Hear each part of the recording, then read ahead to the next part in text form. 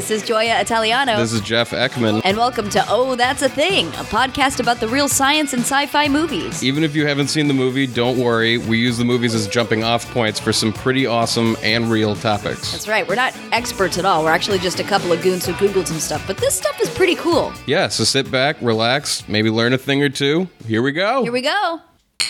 A hush falls over the crowd. Yeah, apologies all around, everybody. We watched the movie Biodome. Mistakes were made. You know, this movie has a 1 on Metacritic. Yeah, there were like 6 other movies that also got a 1, none of which had I ever heard of. Right. So this movie, it was hated in its day. Oh my God. And ages worse than I even thought possible. It was a real bummer. Let's listen to the trailer. Let's do it.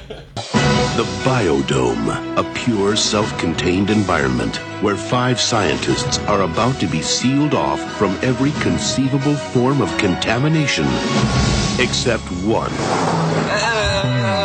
Get them out of here! The doors are sealed for 1 year. We're stuck here. That's right. 12 months? Yes. 52 weeks? Yes. 385 days? Pauly Shore and Stephen Baldwin Trick or treat! are doing whatever it takes to put the mental back in environmental. Biodome. All right, y'all. As upsetting as that trailer was, it wasn't nearly as upsetting as the film, although Yeah. a lot of us. They definitely put the mental and environmental. There's Yes, no they did. question around that.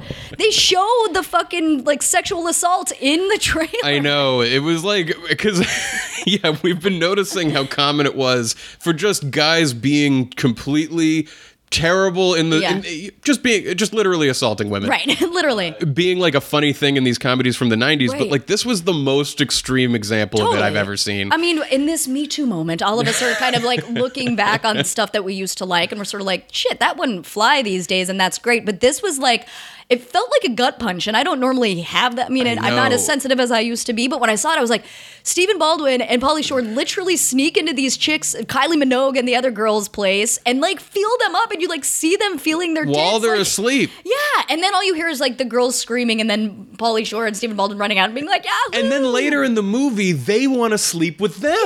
they- That's the part that I think is The girls are even into more it. fucked I know. up. The whole thing, Joey Lauren Adams as the girlfriend of Pauly Shore. I was just, I couldn't. Well, let's talk about Biosphere 2 for a second. Okay. Because this movie is literally based directly on this experiment that happened in the late 80s, where they basically had a biodome, but they called it a biosphere, and a group of people went in and locked themselves in for a year, and because they were so committed to the whole idea of like a closed ecosystem working, and it just wasn't, the whole thing really fell apart. Right. They... Like a Big Brother thing where everyone just goes crazy. Yeah, it was like groups formed and Right. tensions rose, and they were like, no, but this has to work, and like they're hungry and they're running out of oxygen, and it failed. Right. It was like a big failure. It defeats the purpose because the whole point of a biodome is to like, it's like preserving ecosystems. It's Right. not necessarily about like the psychological experiment. Exactly, involved. and this became more about that because the ecosystem, they just couldn't make it work. Yeah. And they were like, we need more oxygen in here. Totally. And they had to fail at a certain point. That's what's so frustrating is like premise-wise, it's a really interesting idea. Yeah. Like, what if 2 goons got trapped and then blah, blah, blah, Right, blah, right, but they right. just... They, on all counts, just kind of fucked it up. A couple of things. This won a Razzie in 1997 for Worst Actor, Pauly Shore. Nice. Who he actually tied with Tom Arnold because Tom Arnold in 96 was in Big Bully, Carpool, and The Stupids. Wow. All of which I've All seen. were terrible. I haven't seen Big Bully in years. Oh my God. Rick Was that Moranis Rick in that? Moranis? Yeah. Yikerones. But it also won 2 Stinker Awards. One for the worst on-screen hairstyle for Stephen Baldwin, which, yes. Stephen Baldwin already is kind of he's always creeped me out. Those like ice blue eyes are like more than I can handle. But the fucking, the dreads or whatever, I just, ugh. And then the other Stinker Award was, rightfully so, most painfully unfunny comedy. Oh, it was really, really not Painful. The New Yorker, I think, encapsulated it best. This is a review I found that says, Quote, the sheer ineptitude of the movie is supposed to be funny, but there's no lunacy behind it. Shore and his writers are like comedians on Prozac, smiling through the fart jokes without a hint of desperation. And it's so true, right? Because Yeah. like there was so much shit going on in this movie where like they smell each other's farts and tell each other what they had to eat that day. And it's like, they're biting each other's toenails. yeah, I mean, like they're fucking so gross. creepily codependent, but like it just makes me wonder. And I'm sure they've done an how did this get made of this? Yeah, I gotta hear that. I wish it was number one, but like open cattle call for Biodome, and Gould and Williams were like the funny guys in town. Like I think Harlan Williams actually was practicing eating bugs or whatever they have to do in the movie, and they were like really ready to be like, we're blowing up, man. Right. And then the studio was like, nah, we got a real hot ticket got here the- with Pauly Shore. This was his last movie in the Pauly Shore run. I mean, if anything This- is going to be the nail in someone's career coffin, this Put is a it. stop to it right And away. I did wonder, I was like, why was Baldwin involved? And I was like, oh fuck, Usual Suspects was right around this time, and he was yeah. great in that movie. Yeah, that is it. But then he did this, and apparently Alec Baldwin told him like, bro, if you do this movie, it's like the worst career decision you could ever make. Well, he was. But I mean, Alec he's wrong. knows- Look how great Steven's doing. Exactly.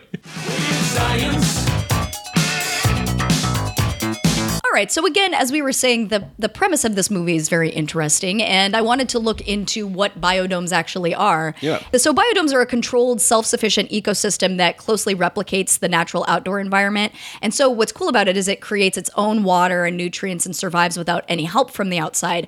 So the most famous example is the Montreal biodome, which houses 4 different ecosystems, which is cool. I've never seen or been. But and then there's another famous one called the Eden Project in Cornwall in the UK, which consists of like a large span of biodomes. So what's cool is you can replicate these different ecosystems like the desert, the Arctic, the Amazon jungle, but without actually going there. And you can learn the behavior of these different plants and insects and ecosystems while also preserving them. It's not just like a tourism thing, but you're able to learn and develop. Bring us an environment that's hard to get to. Yeah. To And- you. Right. So some of the benefits for plants include that seedlings grow a lot quicker, they're stronger and more resilient, they're more likely to survive transplanting into the garden or whatever. And also that plants don't receive too much or too little of a certain nutrient, so they don't risk getting like burned in the desert sun or whatever, you know what I mean? Right. So the main difference is that a greenhouse is generally used for just raising plants, whereas a biodome can be used for raising all different kinds of animals. I liked it the most when considering how to recreate like an Arctic environment, considering all the shit that we're Yeah. dealing with global warming and stuff, and the polar bears going extinct and whatever. Like that might be kind of a last ditch effort to preserve. And we can study it and understand Yeah. how to, Right, and not in the context of a zoo, you know what I mean? Right. It's also interesting because it sounds like this is what we need to build first on Mars. You know? Yeah, totally. Because if you can create this closed ecosystem there, then you can, because eventually we'll have to terraform the whole thing. Right. But, you know, for now. But again, like your point in terms of like locking people inside for a year, I'm not quite sure. Like clearly if biodomes exist, there's got to be some kind of maintenance, right? But it's Yeah. like the social experiment aspect that even the movie tackles is not. Yeah. I don't, that's Well, that Biosphere 2 is like still around and it's Yeah. used as a research facility by, I think, a university in the area now. Mm-hmm. So it was like, there were good things that came out of that project. But yeah, it sounds like there was so much press surrounding it that they were like, we can't admit failure. yeah, totally. And then like there were 2 camps and they were like, well, we got to admit failure. We're dying in here. Well, and again, that the failure was absolutely human. It's not like they're Right. like there were contaminants from the outside that somehow slipped in. It's like that was just people going nuts. Well, it wasn't just that. It was that, like, the experiment itself wasn't working. Like, Mm-hmm. they were unable to create this closed environment that they could actually live in for was a long not period of time. self-sustaining. Right. And Right. so instead of kind of being like, we haven't figured it out yet, this experiment that we thought was going to work, they were just like, this has to work. Right. And it didn't. Well, because really, it's like, it's not just a commentary on humans and their craziness. It's like with limited resources Right. and under stressful duress or whatever, like that's when people start. Yeah, they felt really bad about they had to add in oxygen from the outside environment, and then like a lot of them felt like that was a failure, but then they continued on with the experiment. Right. You know, it is what it is. right. They trash the biodome, and they've got to clean it up. Shameless. They do a classic montage cleanup. I also just love that the reason that they keep them there is because they don't want any contaminants from the outside. Like that's why they don't unseal the chamber. It just but then- doesn't track. It's the one thing that doesn't drag about it. Yeah, the one issue with this movie. But really, yeah, they're causing complete havoc, just shitting on all environmentalists. Right. And I've heard a bunch about this Great Pacific Garbage Patch. Do you know much about this? Oh, yeah. I hear a lot about that. Well, because everybody it's like Right. twice the size of Texas or some shit. That's what people love saying it's larger than Texas. It's Right. actually pretty hard to measure. Some people say it can be seen from space, but that's not true. right. How the fuck would you see it from space? I don't know. It's All a right, big right. thing. You know, Yeah. people like It's just the tip of the iceberg. yeah. As we said before, from where in Yeah, space? right. From Jupiter? Anyway, it was found by a yachtsman who sailed through a ton of floating plastic bottles and other stuff on his way home to LA. Basically, because of the ocean currents, a lot of garbage has drifted and collected into a gigantic mass, and there's a $32 million cleanup campaign that's just getting going for real now. And because of that, we're learning a lot more about what's actually in it now that we're studying it. I do want to say it would be remarkably convenient if a huge bulk of the garbage that we've thrown into the oceans just collected somewhere, like near the drain Right, of totally. the world. Which is kind of how this is, right? Just like Right? the movement of the currents and whatnot. Right, and like we're gonna go clean out that hunk of hair from the drain or Totally. whatever, which is easier than if it was like evenly distributed throughout the oceans. Right.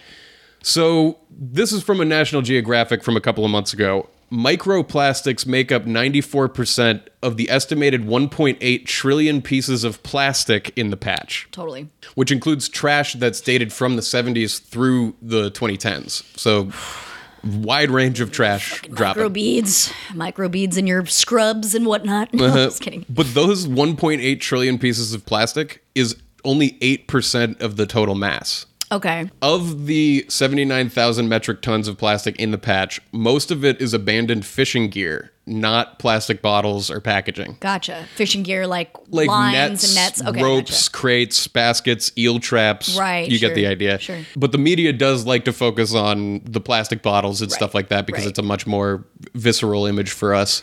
Right. Apparently, 20% of the patch is from the 2011 Japanese tsunami. Oh. And I remember watching footage of that because it would go so far inland and then it would just pull everything back out to sea with it. And I was like, where is all that shit going to go? And apparently it collects in the Great Pacific Garbage Patch. That's crazy. Well, so because you've talked about the cleanup before, I think, right? Or not, maybe not this one in particular. Yeah. Do you know anything about this cleanup or like what the? Right now, it's like we're just getting the people on site and gonna Right. literally, they got a $32 million budget to help clean it up. I think there's like a website that's literally just called like oceancleanup.com or Oh. something like that. And it's this big net and then like what looks like a conveyor belt that's just like pulling I've seen images of that. I'm not sure if they're using those. oceancleanup.com. That's great. Yeah. So this is the largest cleanup in history. Over 5 trillion pieces of plastic currently litter the ocean. They're talking about this. I guess this is the Great Pacific Garbage Patch. Yeah. The Ocean Cleanup develops advanced technologies to rid the world's oceans of plastic. A full-scale deployment of our system is estimated to clean up to 50% of the Great Pacific Garbage Patch in 5 years, which is fucking insane. That would be amazing. But one thing that I read was that what we really need to do is do a much better job of stopping trash from going into the ocean in the first place. Right. Because even with these cleanups, we're not going to be able to keep it in check. Right. There are projections for 2050, as many projections about the climate in 2050, that are really scary. Yeah. About how much trash is going to be in the ocean. Well, and to your point earlier, like I can totally understand that the media might focus on the plastic bottles or whatever, but I also feel like that is necessary because of what you're just saying, because That's a it's good like point. we still have, fucking Keurig cups and stuff. And, it's like all these, I mean, and we see company after company coming out with either like potato-based plastic or Right. whatever that's at least biodegradable, but we have to get it through our thick skulls that like the single-use plastic shit has got to go. Yeah. Plastic water bottles, all of that shit. I just went to the doctor yesterday for a checkup, and they did this new type of way of measuring your temperature where it was straight out of Star Trek. Yeah. They like wave a thing over your forehead, and then they can take your temperature. As opposed to the plastic thing they put in your ear and then pop yeah, up. and I was like asking about it, and they were saying like one of the main benefits of it is that we don't have all this plastic waste from Right. every individual thermometer and stuff like that, because you just wave it over somebody's head. Totally. And like just these small things that Can every add day up. that we, Yeah. into a giant patch of garbage. God bless. So they mention homeostasis in this movie. Again, just all the biodomes. They got to keep everything in equilibrium. Totally. So I just wanted to look into what that actually means, and is it just with regard to environment? And it is not. Now, homeostasis comes from the Greek words for same and steady, and it refers to any process that living things use to actively maintain fairly stable conditions necessary for survival. The term was first coined in 1930 by the physician Walter Cannon, and in his book, The Wisdom of the Body, he describes how the human body maintains steady levels of temperature and other vital conditions like water, salt, sugar, protein, fat, calcium, and the oxygen contents of the blood. So similarly, processes that maintain steady state conditions exist in the Earth's environment as well. Even in the social sciences, homeostasis refers to how a person under conflicting stresses and motivations can maintain a stable psychological condition.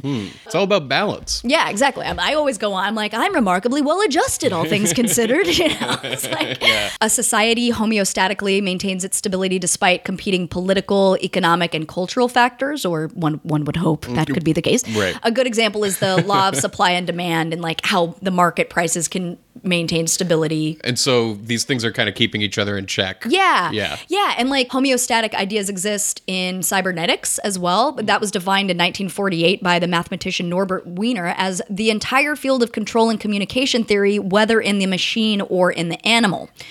So cybernetic systems can remember disturbances and thus are used in computer science to store and transmit information.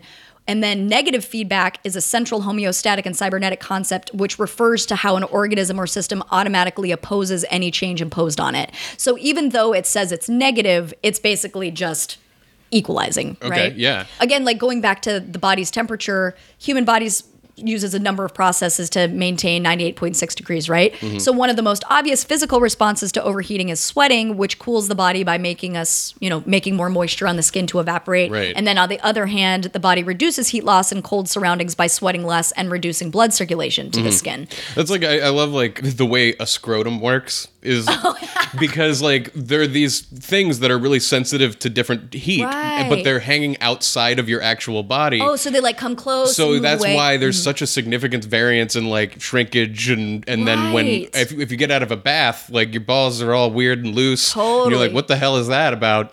It's because that they're trying Shrinkage. to maintain this ability to like the homeostasis of your balls. Costanza knows all about it, man. Yeah, exactly.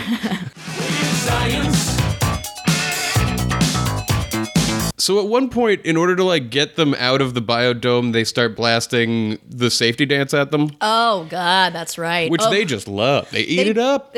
Side note, I love that song too. We might even slip in a little bit. Who knows? We can dance if we want to. We can leave your friends behind. Cause your friends don't dance, and if they don't dance, well, they're no friends of mine. But I remember at one point you paused the movie and were just like, hello. And then you like pointed to there was like a random dwarf Yeah. in the scene. And I was like, oh yeah. Like I had already put it aside because I had read in IMDb that it was like, yeah, they have this random dwarf guy because it's a direct reference to the Men Without Hats music video. Which I didn't know that. I was Right. just like, why is there suddenly a dwarf in the biodome? And it was so funny because when you paused and just literally like pointed to the screen and I was just like, oh yeah. Because of course this movie doesn't make any sense. And I'm sure they were just expecting to be like, oh, Men Without Hats. That reference. Who cares? Whatever. Who cares that he wasn't here for any of the rest It of the just movie? doesn't like the movie does not care sucks. about its own It's world. the worst. It's the worst. But as far as music torture, Right. so in American torture history, we have used it a lot. Really? Yeah, I know and about it's Waco's. No, well, yeah. tell Well, me. it's kind of the kind of thing that sounds funny at first, and then as you learn about it, you're like, oh, this is fucked my. up. Right. This is actual torture when you do it like this. One of the famous examples was in 1989 with Noriega, who was facing a U.S. indictment for drug trafficking, as well as claims that he had rigged the election. And he holed himself up in his embassy in Panama, which was eventually surrounded by U.S. troops, and he refused to give himself up. So the way that we got him out of there was we enacted something called Operation Nifty Package. Whoa! Sounds way more pleasant than I'm sure it is. Right? Part of it included the U.S. Army rolling in a fleet of Humvees mounted with loudspeakers and blasting I Fought the Law, blasting Panama by Van Halen. Oh my God! I love those songs. Bruce Cockburn's If I Had a Rocket Launcher. It was like trying to psychologically be I'm like... sorry. Panama is a little on the nose. I know, right? So like, By January 3rd of 1990, Noriega, who apparently was an opera lover, agreed to surrender. oh, that's right. You have to do some like psychological, like, what music does he hate? Right, exactly. What if you like love, like, let's blast him out with some death metal. Right. Like, my boyfriend would be like, Yahoo! Exactly. Well, that's what happened in the movie. Is they were like, we'll get him out of there with the safety that's dance, and they're like, fucking crazy. nice. I mean, I totally understand the psychological torture aspect of it. Right. You know what I mean? It's just bizarre to think about like, let's blast some Van Halen and get him out of there. There's some other examples of this. no. So in February of 1993 in Texas, when dealing with the Branch Davidians cult, which is something I don't really know much about, except that Oh. the story is crazy. Oh yes. It was a 51-day standoff where apparently law enforcement played These Boots Are Made for Walking by Right. Nancy Sinatra. Right. And they played the sound of jet planes all night. And then apparently they also played the screams of rabbits being slaughtered, which is a horrifying thing to Yeah, that crosses the line into Mm-hmm. not actual- music. Right. So we wound up using it a lot more during, let's call it the War on Terror interrogations. Apparently, they would play stuff like Enter Sandman by Metallica insanely loud, nonstop for days, and people would lose their minds. Yeah. And one song that they would apparently then cut to sometimes was the fucking Barney song. Oh, that would cause so much trauma. Yeah, apparently there's something about the jarring difference from going from hard rock like that for so long straight to Barney for a few hours that makes people lose their mind. And the guy who wrote the Barney song, when he found out about this, quote, just laughed when he found out that it was used in torture. And he said, quote, it seemed so ludicrous that something totally innocuous for children could threaten the mental state of an adult. Right. I would rate the annoyance factor to be about equal with hearing my neighbor's leaf blower. It can set my teeth on edge, but it won't break me down and make me confess crimes against humanity. But he never had to listen to it for hours blaring in his Right. fucking ears. That's the thing. It's the repetition. It's the monotony. It's the over and over again. Like, oh, I can't get any peace and quiet. It's not a commentary on the song itself. Right, exactly. And one U.S. operative told Newsweek, in training, they forced me to listen to the Barney song for 45 minutes. I never want to go through that again. Right. If you play it for 24 hours, your brain and body functions start to slide, your train of thought slows down, and your will is broken. That's when we come in and talk to them. I mean, it's fucked up in the sense of like all of the research that goes into these policies or these strategies Yeah. of interrogation, right? So Yeah. like just the minds that go into this of knowing like, well, you know, one way is by torturing them by playing music or just like Right. discovering the ways that you make someone's mind. Well, because with that, there's like no interior space that's safe. Like Right. you can't hide from the music anywhere. Right. And earplugs aren't a thing. You can't just, you know what I mean? It's inside. Right. And it also can affect the interrogators themselves, who are already in an intense situation, already on edge, and then they can get super aggressive and plain old pissed off and take it out on the prisoner because they're being tortured too. Right. And I read one thing where like there was a guy who was doing an interrogation and he was hearing the music for so long and this guy that he was interrogating just wasn't cooperating and this thought flashed across his mind of cut his fucking fingers off. And then he was immediately so disgusted with himself for having that thought at all and was like, wow, this music and this whole thing, this whole situation is so fucked up. The whole thing about this is that there's just so much extensive evidence that proves that torturing people is not the way to get actual answers from people. Yeah. You can't put these people in this kind of situation. And then, great point to suggest the people that are involved in that. Yeah. It's like clearly there's going to be some leeway given if people that are interrogating are losing their minds too. Exactly. Now, the United Nations and the European Court for Human Rights have banned the use of loud music in interrogations, and Amnesty International counts it as a method of torture. Oh, okay. But yeah, like one investigative reporter pointed out the use of the Meow Mix song and said, you almost have to stop yourself from laughing because you Right. realize this is actually torture. Yeah, totally. Well, I mean, it was funny that you said that they even used Panama. Right. Not funny. Huh. It's kind of funny, haha. I don't know. It's a little Just funny, because haha. I say over and over again that I'm like, you know, it's really like the first time every time when I hear the song Jump by Van Halen. So if someone wanted to torture me, that would be the one to choose. See, like, will she go crazy? Will she not? Will she jump? Probably. Science. They do a bunch of nitrous in this movie. Oh, yes, they do. They sneak in, they get the laughing gas. In the trailer, I think he's like, I'm like a platypus. Yeah, he's like, what the fuck does that mean? He But puts all a right. mask on. He's breathing a bunch of drugs. Ugh.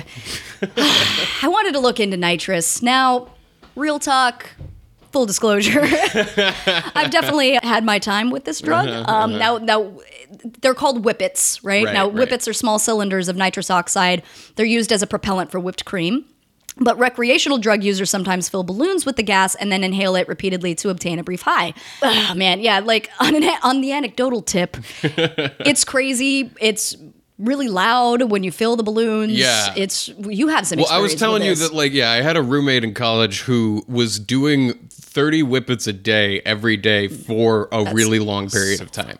It was terrifying to see, but one of the most annoying parts of it, because I was like, you know, in college, I was like, look, man, I'm not going to tell you what you can do and what you can't, but every time he would fill the balloon, it was like an air horn going off in the living room. Oh, yeah. And so we would all be watching a movie, and every 3 minutes, an air horn would go off, Right. all with no warning. It got to a point where I was just like, dude, just give me a 3 count. Like, let me know that it's about to happen, Right. because the suddenness Right. of the, like, just be like 3, Shit my 2, pants, 1, yeah. bzz. Like, Yeah. I don't have, you know. Totally. I mean, and to your point, I don't like to judge people on their drugs, you know what I Right. mean? But this is one of those where, like, after a weekend of doing whippets, you look around and you're surrounded by a fucking 50 to 100 canisters. You just feel like a junkie. Like, Right. there's certain things that just make you feel more like a piece of shit. Right. It's filling balloons with Right. with a really loud chemical and then huffing on it, and then And you then have- your face turning blue. Right. Like, literally, I was like, this guy doesn't have enough oxygen. I was constantly, because I had recently been an EMT, and I Mm-hmm. think I was still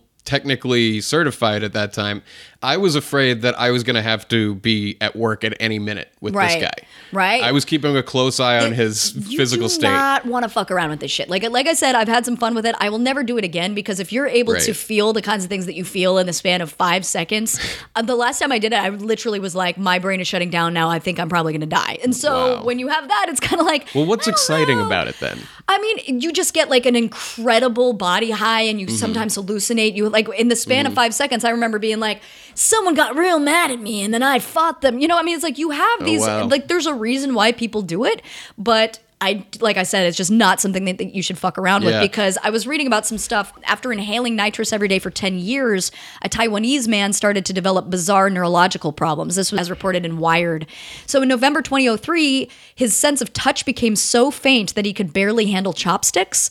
Even worse, he felt sensations similar to electrical shocks in his neck and legs. Oh, man. Under MRI scans, they showed that part of his spinal column had degenerated because nitrous interferes with the production of myelin, which is the fatty coating that surrounds nerves and helps send signals. Oh, man. There was another report in the January 2007 issue of Clinical Toxicology. It explained that the gas inactivates vitamin B12, which, if you're already running low on that nutrient, could lead to neurological damage, because B12 helps keep the body's nerve and blood cells healthy and also helps make DNA.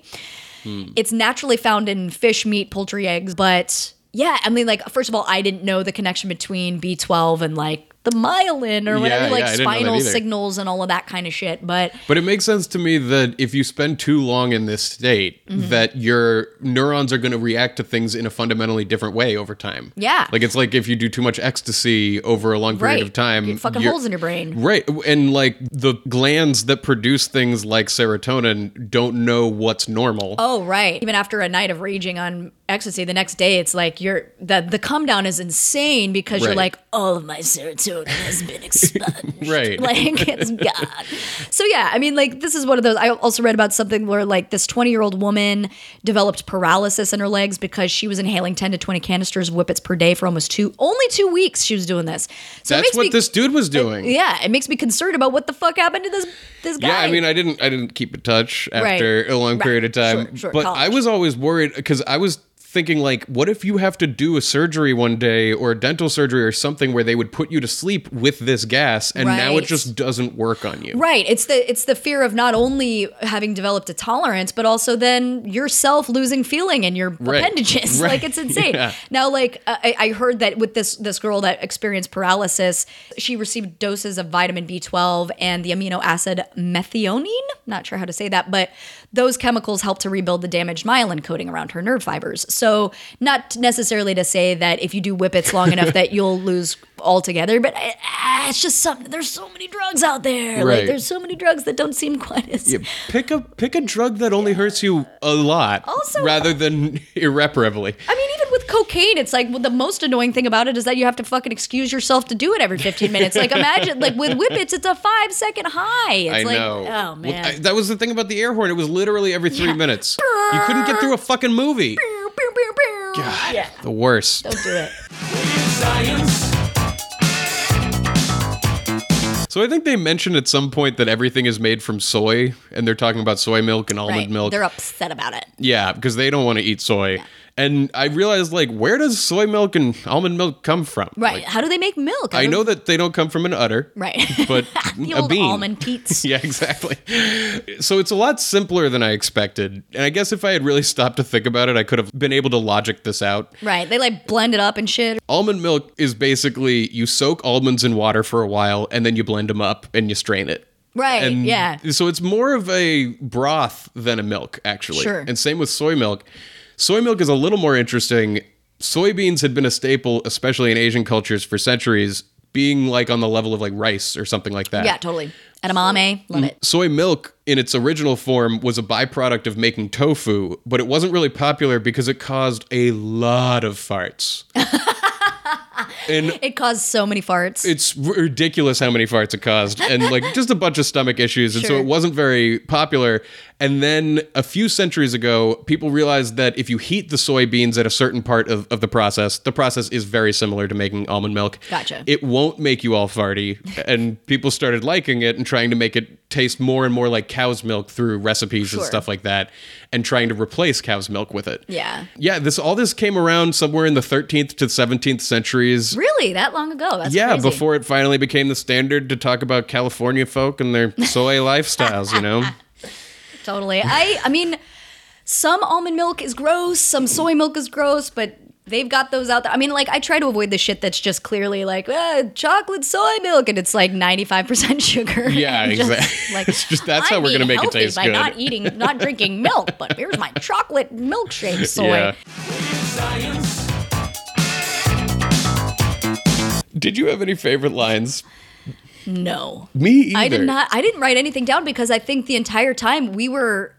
I mean, there were severe eye rolls happening. The throughout funniest thing to entire me is thing. like you looked at me before this movie started and you said, "Are you going to feel like horrified by this or something because like many of the other movies that Right. we've watched?" And I was like, "No, because I already seen it and I remember thinking it was bad and it was like it wasn't good in its time, but we can laugh Right. at it." And then it was actually more painful to watch Right. than I ever thought. Well, because a lot of the shit that we watch on the show is stuff that we were really fans of when we were in middle school. Right, So right. but Biodome is one of those that has been notoriously terrible for so Yeah. long. And even when I saw it as a teenager, I was like, it's just dumb. Like Right. it's just like the jokes aren't funny, they're lazy. Stephen Baldwin and Pauly Shore are not funny together. Like there's Yeah. those basic fundamental things. But then this watching, I was just like sad for humanity. Yeah, Like I yeah. was sad that I struggle with watching movies from yesteryear Yeah, with yep. their treatment of women and stuff, but it made me really sad that they were like, Yeah. this is a joke that we can't lose. That like But- we're gonna show this man massaging a woman's tits while she's in her sleep. The So, consolation that I have there, though, is that this movie got a 1 on Metacritic in its yeah, day. nobody was Like, like, this is the people I want Nobody to was emulate. okay with this. No. in its time. No. Yeah, Right. and also just the movies that have come since, or even before that were idiot comedies, Mm-hmm. idiot buddy comedies, whether it's Dumb and Dumber or Dude, Where's My Car, Sure. which are more making fun of the buddy comedy genre. This was just two extremely unfunny people. I feel like Dude, Where's My Car is like what Biodome should have been. Yes, And yeah. it came after, and it was, it was punchy and silly and goofy Right. and yeah, maybe insensitive in some ways, but it was like not exactly what New Yorker said, which is comedians on Prozac. Or whatever. Yeah, it's ridiculous. So anyway, we're sorry about that. Yeah, sorry about that. Interesting stuff, though. Pauly Shore is not dead, but Should he be? No, just kidding. I gotta see that movie again. I saw that when it first came out. I might have to watch Son-in-Law to just cleanse my palate. Right, yeah, Encino Man.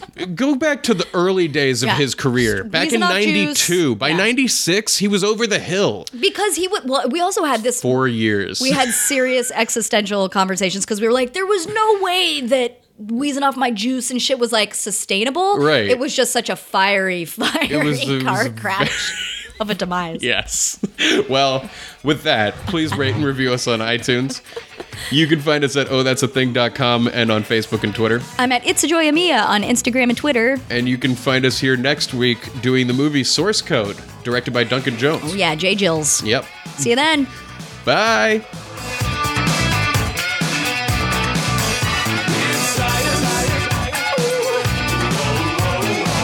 We can dance if we want to. We can leave your friends behind. Cause your friends don't dance, and if they don't dance, well, they're no friends of mine. See, we can go where we want to, places they will never find. And we can act like we come from out of this world, leave the real one far behind.